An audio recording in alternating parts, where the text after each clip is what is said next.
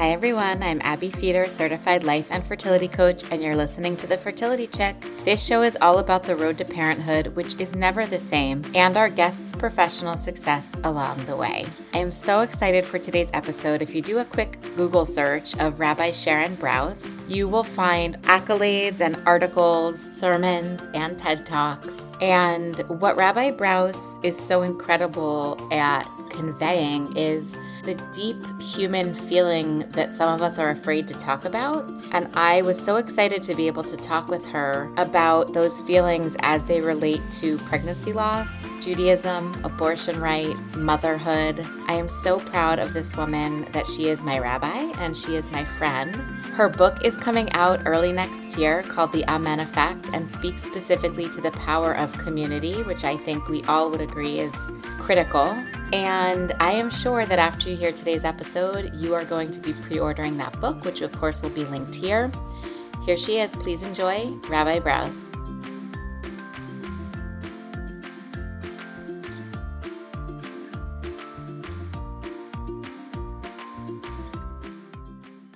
So welcome to Rabbi Sharon Brous. Thank you, Abby. I'm so happy to be with you.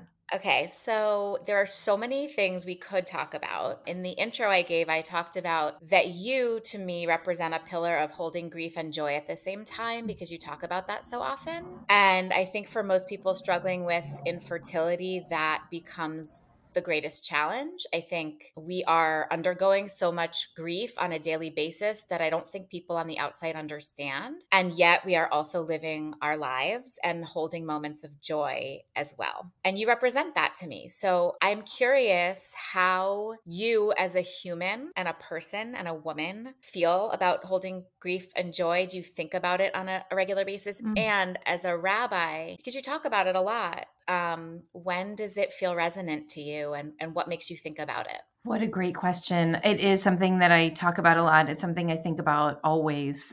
I think in our lives, sometimes our lives become very narrow. We become laser focused on one particular struggle or pain point or triumph.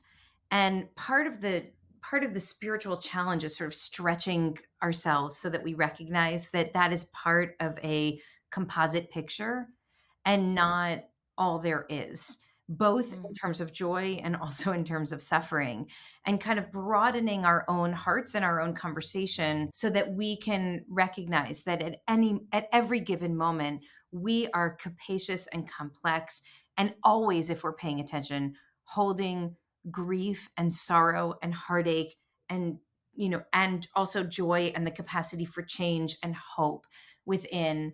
I think this is one of the most powerful parts of being in a community, is that we recognize that at any given moment, all of those all of those various emotions are represented in the space. So there's somebody who's grieving the death of a loved one. There's someone who just got pregnant. There's someone who just found out that they can't get pregnant. There's someone who just fell in love, and someone who wonders if they'll ever fall in love or be loved back. And all of that's present. So it forces us, if we can see each other and pay attention to each other, it reminds us to stretch the boundaries of our own hearts so that we can hold all of that, because the truth is it's inside of all of us too. And the way you framed it, I think, is very powerful and accurate. Even when you're struggling in a particular way with with a health struggle or otherwise, there's still moments of beauty and moments of grace. And so how do you tap into that even in the midst of struggle? And then how, when you're in the midst of moments of incredible joy, do we remember that there's still pain and heartache?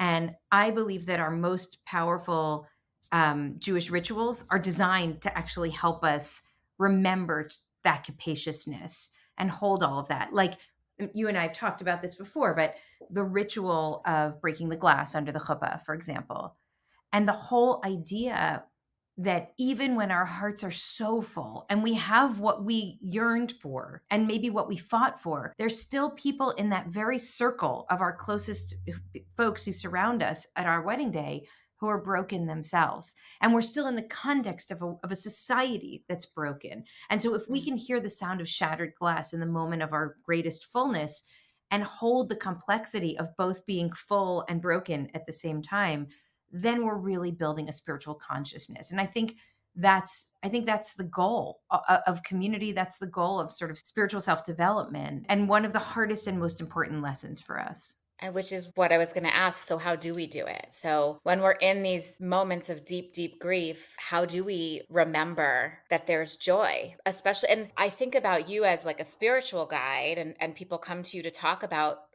all the facets of what they're feeling. How do you honor what they're feeling and navigate them into maybe something that feels a little lighter or more positive or healthier? Well, the first thing is, I don't think that my job or any of our jobs is to try to cheer people up when they're feeling broken. And I think that there is this societal assumption that to be a good friend is to help pull someone out of their pain. I wonder what your experience has been with this, but as I think about some of the harder moments in my life, I didn't want to be pulled out of my pain. I wanted to be accompanied through my pain. I wanted somebody who could honor where I was, not by trying to negate it and saying, "But look, there's all this beauty right over here. You're just not looking in the right place." But instead to just help me feel safe in my Mhm. brokenness until I was ready to move through it. There's a story that and I write about this in my book, which is coming out. There's a story that's a very well known story in the Talmud about a rabbi named Rabbi Yochanan who had a tremendous loss in his life. He lost his parents very tragically, and it was said that he would go to mourners and he would just sit with them and he would share his loss with them and they would share their loss with him. And that was comforting. He wasn't Mm, saying, "But what about all the beautiful times you had with them?" He was just saying, "I know what it feels like to be broken." mm, And then he lost 10 children. It's like mm, an unthinkable horror. And perhaps because of that, he developed a special kind of spiritual presence in which when people would break, whether they fell ill physically or spiritually and emotionally, he would come sit by their side and he would take their hand and he would guide them on a path toward healing. And then there was one day where he himself fell ill and another rabbi came to his side and basically did what he always did. And the mm, rabbis of the Talmud say, like, well, but he's the healer. Why does he need somebody else to do it with him? Like someone else to accompany him. This is what he does. And the answer that they give, and maybe you've heard this expression before, but they say a prisoner cannot free himself from prison. mm, We can't do the healing work alone. We can't do grief work alone. We can't be expected to suffer alone. And there's meaning that can be found through these journeys of struggle and darkness when we know that we're accompanied by a loving presence. And so the the most this is, I think, one of the most important lessons. It's about sacred accompaniment, mhm, about walking together with somebody who's hurting and reminding us that we still have mobility in us. We still have the life force within us. And at some point, there's a moment when Rabbi Yochanan's at the bedside of one friend, and the friend and Rabbi Yochanan in this one story, he wants to pull him out too quickly. "Oh, here, maybe it's because of this. Maybe you feel bad because of that." And the friend said, "No, I feel so sad about how we're all going to die, including you." And so Rabbi Yochanan sits down and they just cry together. And then at some point, they're ready to start moving out of the grief. And so I think that that's what I've seen happen with congregants and friends and family members and with me personally, that what we need is not somebody to say, like, "I am going to distract you from the pain because there's a really funny movie out that you need to see because you just need to laugh." But instead, like, "I'm just here. And if what you need is to laugh, then I'll help you laugh. But if what you need is to cry, I'm just going to sit with you while you cry and maybe I'll cry too. And if what you mm. need is silence, then we'll do none of those things and we'll just sit in quiet." That being together is actually the most powerful medicine that we have. I love that so much. I think the narrative in the fertility community is the same. Hold my hand through it. Just tell me that you're here for me.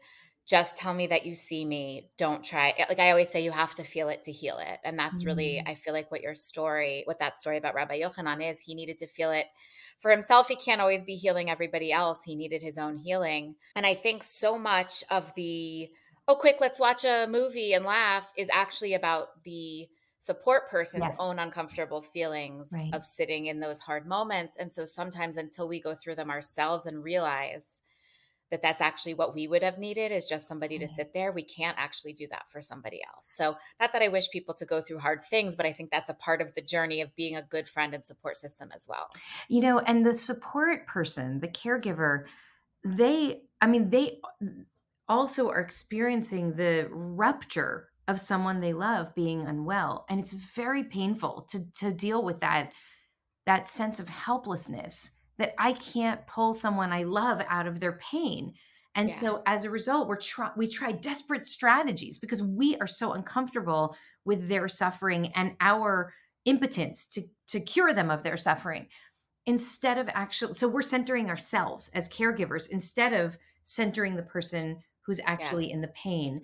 And I think when we're suffering, seeing somebody center themselves when we are the ones who need the help feels very almost disembodied. It's like, hold on, you came here to visit me. Why am I comforting you? And I've heard this from a lot of mourners who say, I don't want to face people because they hear my story and they burst into tears, and then I have to make them feel better. And I'm like, you don't have Mm, to make anyone feel better right now. The job of community is to hold people who are struggling and suffering and in pain. And we have to train ourselves to be prepared to do that, knowing that we too will also at some point be in the position of struggling, suffering, and being in pain. And we'll need community in those moments as well. such a beautiful point. So, to that end, I'd love to talk about your own journey to your children. You have three beautiful children, and I know it wasn't smooth sailing all the way through. So, are you willing to share a little bit about your story and your own sort of reproductive history? Sure, sure. I'll share. Thank you for asking. I mean, the first time I got pregnant, I remember so well. This was a deeply wanted pregnancy. And I found out I was pregnant. I went to an ultrasound Erev Rosh Hashanah, the evening of the Jewish New Year, one of the holiest moments of the year. And I wanted to see this heartbeat so that I could finally share the news with my family, because when I first found out I was pregnant, I thought I'm going to wait a little bit and just make sure that everything's okay, and then I'll tell my family right before Rosh Hashanah. And had this moment with my doctor in the ultrasound room. My doctor died very tragically in the past year, by the way, and he was a I'm beloved sorry. I know. OBGYN to many people in the community here. And I had this moment with him when we were so optimistic and so excited, and all the indications were that this was going to be a healthy pregnancy, and then he couldn't find the heartbeat. And actually shared this at his funeral. It was the only time I've ever spoken publicly about it. But he was sitting with the ultrasound and looking, and then he sat down and he said, I'm so sorry, but there's no heartbeat here. And he said, I think that God just spared you from having Mm, a full-term pregnancy with a fetus that could never have grown into a healthy human child. And he wept. And mm, I was so struck by this sense of gratitude because of the way that he framed it for me. And I just felt like I had received this undeserved blessing, that I could have gone through and my whole family could have gone through this whole journey and then had so much suffering on the other side, but I had sort of been spared. He framed it to me like I had somehow been spared, and he wasn't a religious guy. I think he thought that's what I needed, and I did on some level, I guess. And so then, and then David and I had to call the family and say, "Hey, we were calling to give you good news, but it's actually not good news." And I carried that fetus through the High Holy Days because mm, they were waiting to see if what would happen. And anyway, I was so aware of Unatana Tokef, this central prayer that we say on the High Holy Days, and who will live and who will die. And I thought, mm, I'm actually carrying a fetus that's not alive inside of me right now, that was alive 2 days ago. And, like, what does that mean to hold that and be religious and kind of, and also feel this incredible sense of grace at the same time, that I felt fortunate that it had happened to me because of the way that he framed it. David and I dealt with it really differently. David felt a real, like, incredible sense of loss. He was so ready to be a parent. I felt like it was an incredible gift. When we sort of navigated that. What happens when we don't exactly experience loss the same way? I'm sure you spend a lot of time talking and thinking mhm. about this. Anyway, so my best friend, when I called her to tell her that I just had a pregnancy loss, she said, "That's great news." And I said, "What do you mean?" And she said, "It means you can get pregnant." Mm, So mm, I held that too. I thought that, mhm. okay, so maybe one day. And anyway, so some time passed. We had Eva. I had what many people have who have start with pregnancy losses, which is I just learned to not take anything for granted. Like I never Mm, said I'm expecting because I wasn't mhm, expecting anything. Like in fact, if I mhm. was expecting anything, it was a miscarriage, you know. Did you go into that pregnancy with Eva, your oldest daughter, with more anxiety or kind of just, like, neutral and no expectations? No expectations. I thought, Mhm, "Okay, we got pregnant again. I got pregnant. That's mhm, wonderful. Let's see if I can make it to this marker. Okay, we made it to that mhm, marker. Let's see if we can make it to the next and the next." And I felt like it was a spiritual reorientation. I mean, just when your first pregnancy is a miscarriage, I think it teaches you something. I mean, I once sat in a shiur, a Torah lesson with an Orthodox rabbi and a group of men, and the rabbi asked this question: "Why are all of the matriarchs like struggling with fertility? I mean, every one of them struggles with which is, fertility." by the way, on my list of questions for you, but we'll get there. Well, we'll get there. So, Yeah, like I thought, and all the men were like, ruminating, and I thought, having now had at this point, I had a couple of miscarriages, and I was like, obvious. It's obvious. It's obvious because when you have to fight for something, it's a fundamentally different experience than when it comes very easily and without a struggle. So it was very obvious to me why Sarah and Rebecca and Leah and Rachel, like why there was so much of the book of Genesis is about fertility challenges and struggles. mhm, And so I felt and my whole spiritual orientation was one of gratitude and acceptance. And I really credit my doctor with that because I think that he wouldn't, I know other people who had the same doctor and he didn't frame it the same way for them because he didn't think that's what they needed. But I guess he was right that that's what I needed. mm, So after Eva, actually, I got pregnant again, and I remember going to my sister-in-law's house for brunch, and we were going to tell them, and we said, "Oh, we have something to share," and she said, "Oh, we have something to share," and we were like, "Oh my god, oh my god." Anyway, we were both pregnant. We had basically mm, the same due date. I mean, within a couple of days of each other. But we both started to cry when we said that because we both knew that like the likelihood was that both of these pregnancies would not, mm, turn into human babies.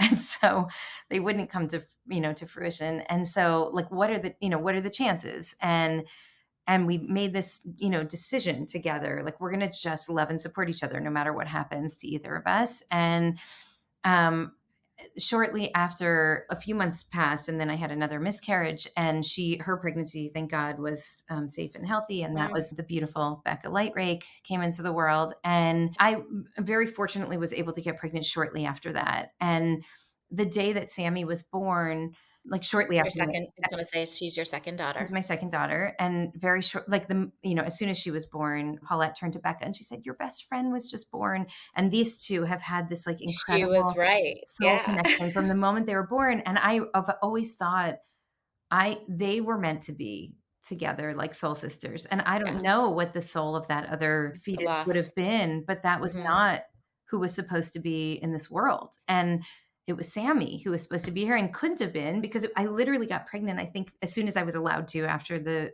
loss. mhm, But I had an incredible experience when I lost that pregnancy because at that point, we had already started Ikar, and I was actually in the midst of officiating a Brit Milah, welcoming a new baby boy into the Jewish community and into the covenant. And I was in the midst of the ceremony, and I was holding our friends and congregants' 8-day-old baby, and I felt the miscarriage. mm, I felt it. I knew it happened. And I felt this like searing pain, and I thought, oh my God, I'm holding an 8-day-old baby in the middle of a bris, and I just lost my pregnancy, and nobody here knows but me. And I handed the baby off, and I ran into the bathroom, and I mean, it was a really striking moment. And, and I had this sense of like really speaking of holding joy and grief at once, yes. feeling so moved to be in the presence of life and death at the same moment, Mm, and loving this family and their baby, and feeling the sense of loss, but also recognizing this sort of expanded picture. And I think when you're in the work as a caregiver, whether that's a clergy or fertility coach or a social worker or therapist, like you always there are all kinds of stories. You're never holding only only loss, because there's also beauty even in those stories. And especially for a rabbi, it's funerals, but it's also weddings, and it's divorce, and it's also new love, and it's also Brit Milah. And I was dealing with this, this, now I was a little bit used to like the idea of pregnancy loss, but dealing with it in the midst of a Brit Milah, I thought, oh, that's an interesting position for a rabbi to be in. Mhm. And there's one more piece to it, which, well, I'll Yeah. share. So there were a couple of very late term pregnancy losses that happened right around that time in our community and right after.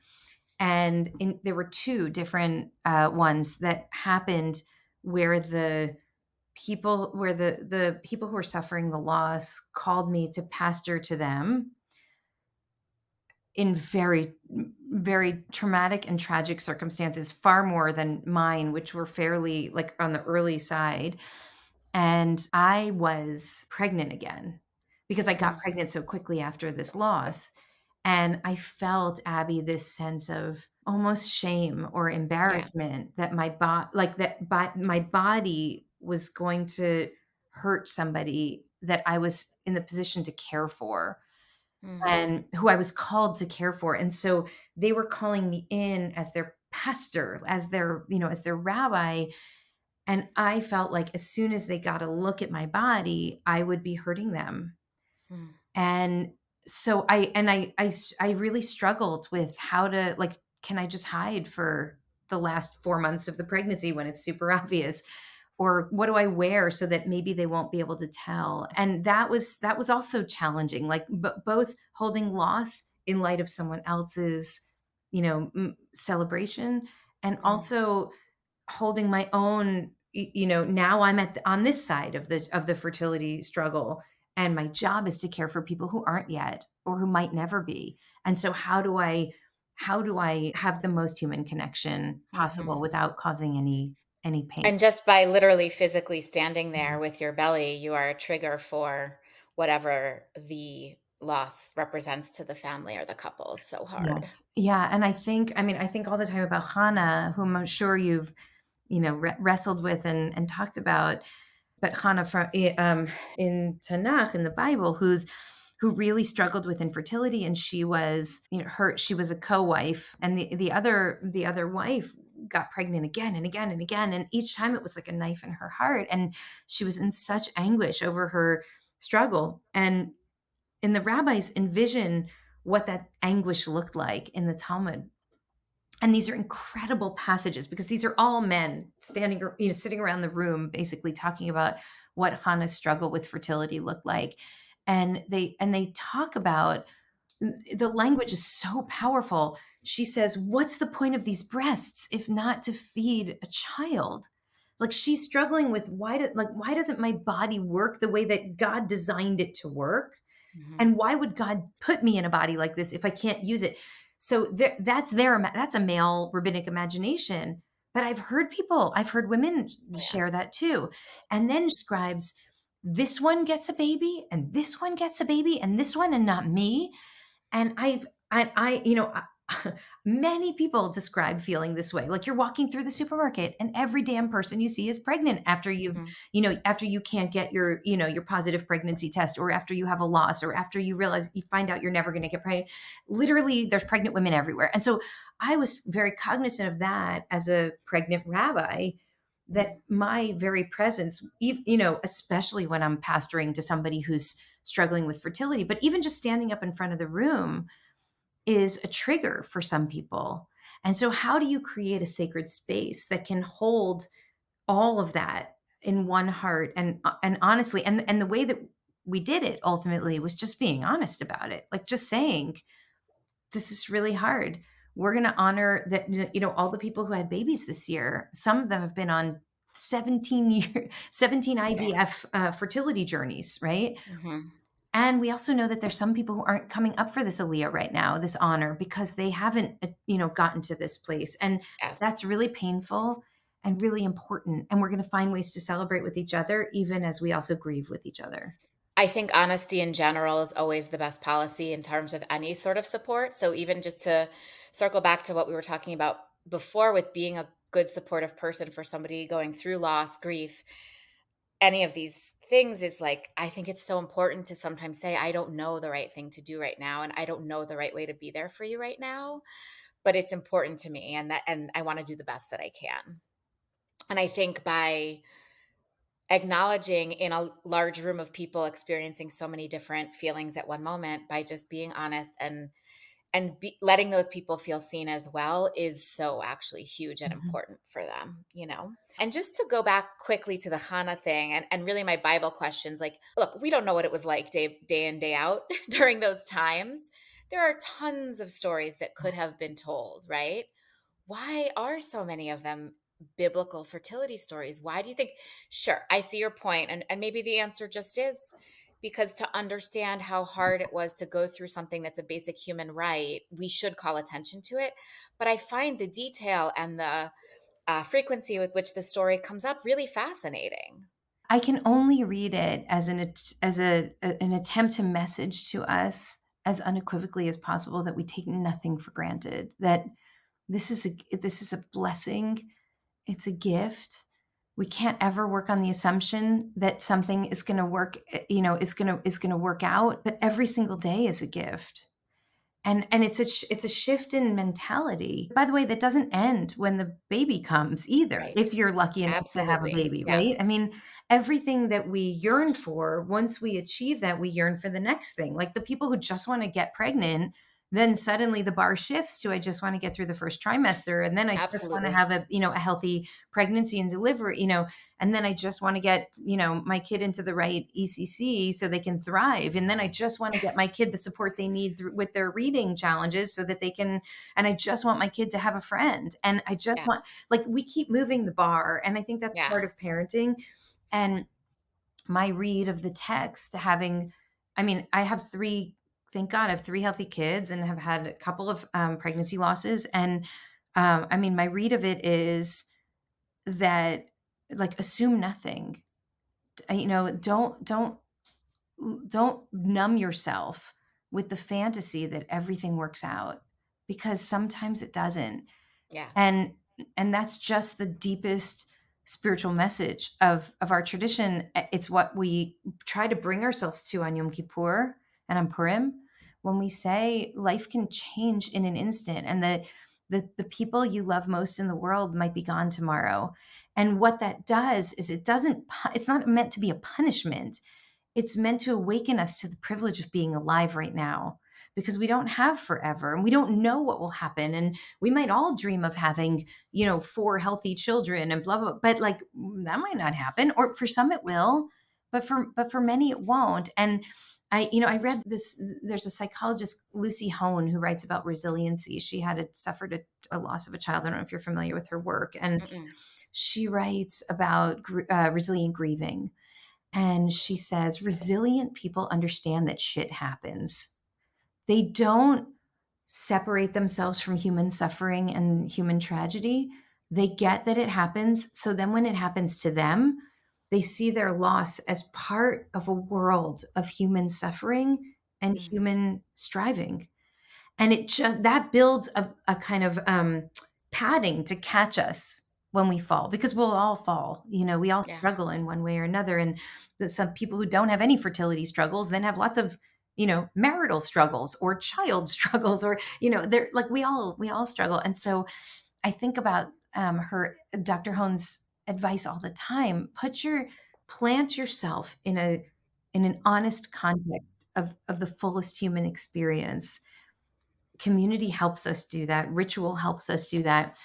Awareness of friends and partnerships and relationships, like these all help build that, so that when the inevitable occurs, we recognize that that this is part of the human experience and that we're not alone. It's never going to take the Mm. pain away. It just contextualizes pain, Mm. part of the human experience. Mm. And resilience, I talk about all the times, not something we usually seek for ourselves. We end up becoming resilient by Mm. mistake. And how we work that or take it and run with it or be able to use it to support others is actually so important. I'm definitely going to look her up, Dr. Lucy Hone. I know there's so much I could continue to ask. You're so full of wonderful insight and stories and love, and I appreciate you. One quick thing I do want to talk about, because you're so wonderfully supportive of this issue, is Judaism and reproductive rights, specifically abortion care and access to abortion. Specifically, I'd love you to just share, because not all of my guests are Jewish, obviously, what the stance is from the religious perspective on abortion and reproductive rights, and also how you, as a colleague of people who publicly disagree with those rights, how do you handle that? Because, like, I think about, I don't have many, but I do have some family members who, let's say, might not be anti abortion or pro life, but will vote accordingly and think, like, well, that issue is not that important. And I cannot seem to reconcile those feelings. Mhm. That makes me, it triggers me every time and it makes me angry. And so I'm just curious how you manage it, and what your feelings and thoughts in general are on this very hot button topic. Right. Like with every issue, you will find Jews who argue that the authentic Jewish position on this is one thing, and Jews who argue exactly the opposite. In the Torah, it is made expressly clear that taking the life of a fetus is not the equivalent of taking a human life. That is clear. The scenario that's set up is that two men are fighting with each other and a pregnant woman gets in the middle of them and she's struck by accident and she miscarries as a result of it. And so the premise is that the person who struck her is not responsible for taking a human life, which means Mm, that the fetus is not yet considered a human life. In fact, in the codes, in Jewish legal texts that came subsequently, it is said that a fetus does not constitute the equivalent of human life until the greater part of its head has emerged from the womb. mm, And so, really, you can imagine what that means in terms of the current debates that we're having. That even up until the very end of a pregnancy, there is a clear hierarchy. The mother's life takes precedence over the fetal life because the fetus is not yet considered a full human until the head emerges. Now, in general, because once the fetus does emerge, then you can't choose which life is more valuable because whose blood is redder. That's the way the rabbis conceive of this. okay. At the same time, as I've been sharing, the ability to get pregnant and to hold a pregnancy is really seen as a gift from God, a spirit, not something that should ever be taken lightly, an incredible blessing. And so terminating a pregnancy should be taken very, very seriously. And so the principle is that fetal life is precious, human life is sacred. And the conditions in which an abortion could be permissible according to Jewish law are when the life of the mother is in danger. And the reason that you'll find a difference of opinion on this matter among various different Jewish interpreters of the law is because some people read that in the narrowest possible way. If continuing this pregnancy will mean that the mother will die or the parent will die, then you can abort the fetus, but under no other circumstances. Whereas other people will read it more expansively and say, if the life of the pregnant person is in jeopardy, that could mean not only that person's physical life, but their emotional life. And Mm, if you see somebody who's tortured by the idea of being pregnant, knows that they cannot provide for this child in the world, knows that the partner will kill them, fears that their partner will kill them if this baby comes into the world. I mean, all the stories that we hear and read about every day, that is the emotional health of the pregnant person is absolutely to be considered in determining if an abortion should be permissible. I do believe that abortion should be accessible, available, equitable for all people under all circumstances. I feel like this is something to be a question to be taken very seriously, to be determined by the mother or the pregnant person, and whoever she chooses to bring into that conversation with her, and not to be determined by any legislators under any circumstances. And I think we should approach that question with great humility and with great awareness of the seriousness of the decision that's being made. And so I hope that's clear that, Yeah. I mean, Abortion is healthcare. It's not birth control, I think is right, not to dumb it down, but I think that is sort of in a very layman's terms. I think, look, the other side, as in not the side that believes abortion is healthcare, I think has created the narrative that there are all these people using it as a method of birth control. In reality, that's not right. what it is. And that's what you're focusing on. I understand it's not to be taken lightly and it is to be taken seriously. And it's healthcare because it's a health issue, not something you just loosely throw around as an option.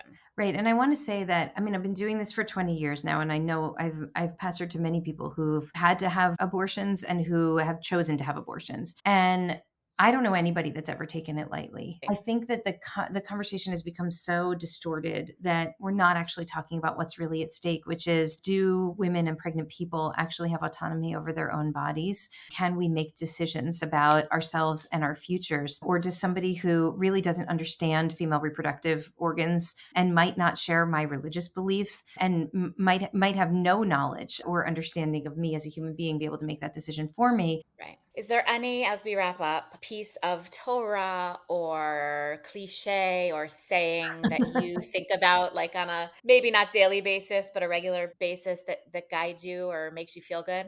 I'll share with you what I think of most often, the mantra that sits with me most often, which comes from the book of Psalms. And we say Mina Metzer Karatiya Anani B'merchavia, which means, out of the narrowest place I cried out, and you answered me with expansiveness.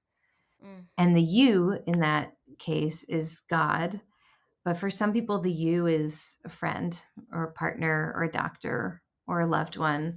But the idea that we all walk through the Meitzar, we all walk through moments of real narrowness when it feels like the reality that we're living in is inescapable and the pain is inescapable. And I think what the text is trying to say is that crying out from that place makes the other aware of our need for companionship. And once we're joined in our sorrow, we're able to see greater expansive possibilities. So I I hold love that that. with me all the time. And I have lots of people who I know who write this little verse down and put it by their bedside and just hold it. Out of the narrowness, I cried out to you, and you answered me with great expansiveness. I love that. Thank you so much. What is the name of your book that's coming out in January? It's called The Amen Effect, Ancient Oh, Wisdom to Heal Our Hearts and Our Broken World. I cannot wait for it. Thank you so much for Thank being you, here. Thank you Abby. for being my spiritual leader and my dear friend. And I love you. Thank you. You too.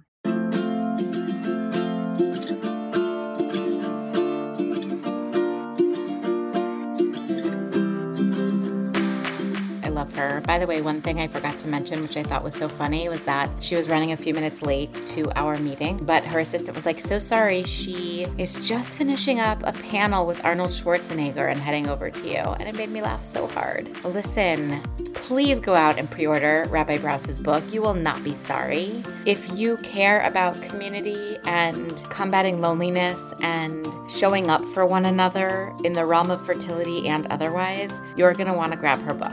I highly recommend. And let me just add that the reason I wanted Rabbi Brous's episode to be now is because in the Jewish religion, we're about to have Rosh Hashanah, which is our Jewish New Year. And it is really symbolic of deep reflection on your past year, which I think is so important. I actually love and feel grateful that every year I kind of get 2 New Years. I get Rosh Hashanah to reflect, and then the end of the secular year, and then a new year again. The month itself focuses on forgiveness, what you might have done differently, what you can do differently going forward. And I just think it's a perfect time with back to school coming and fall, a fresh season, which can also be very triggering for those of us going through infertility, to use this as an opportunity to think about where we can forgive ourselves, maybe our bodies, maybe our partners, maybe our doctors, and think about what we can do productively moving forward. To that end, I'm of course here if you need me in Circle Fertility, where I hold the hearts and hands of women and couples struggling to conceive. Please remember, you don't have to go through this alone. Follow me at The Fertility Chick, at Abby Feeder, or at In Circle Fertility on Instagram. And hey, if anything about this episode really resonated with you, please reach out and let me know. Please share it. Please tag us. It really helps. And while you're at it, go ahead and write us a review. 5 stars only, please. I can't wait to see you next week. Have a good one.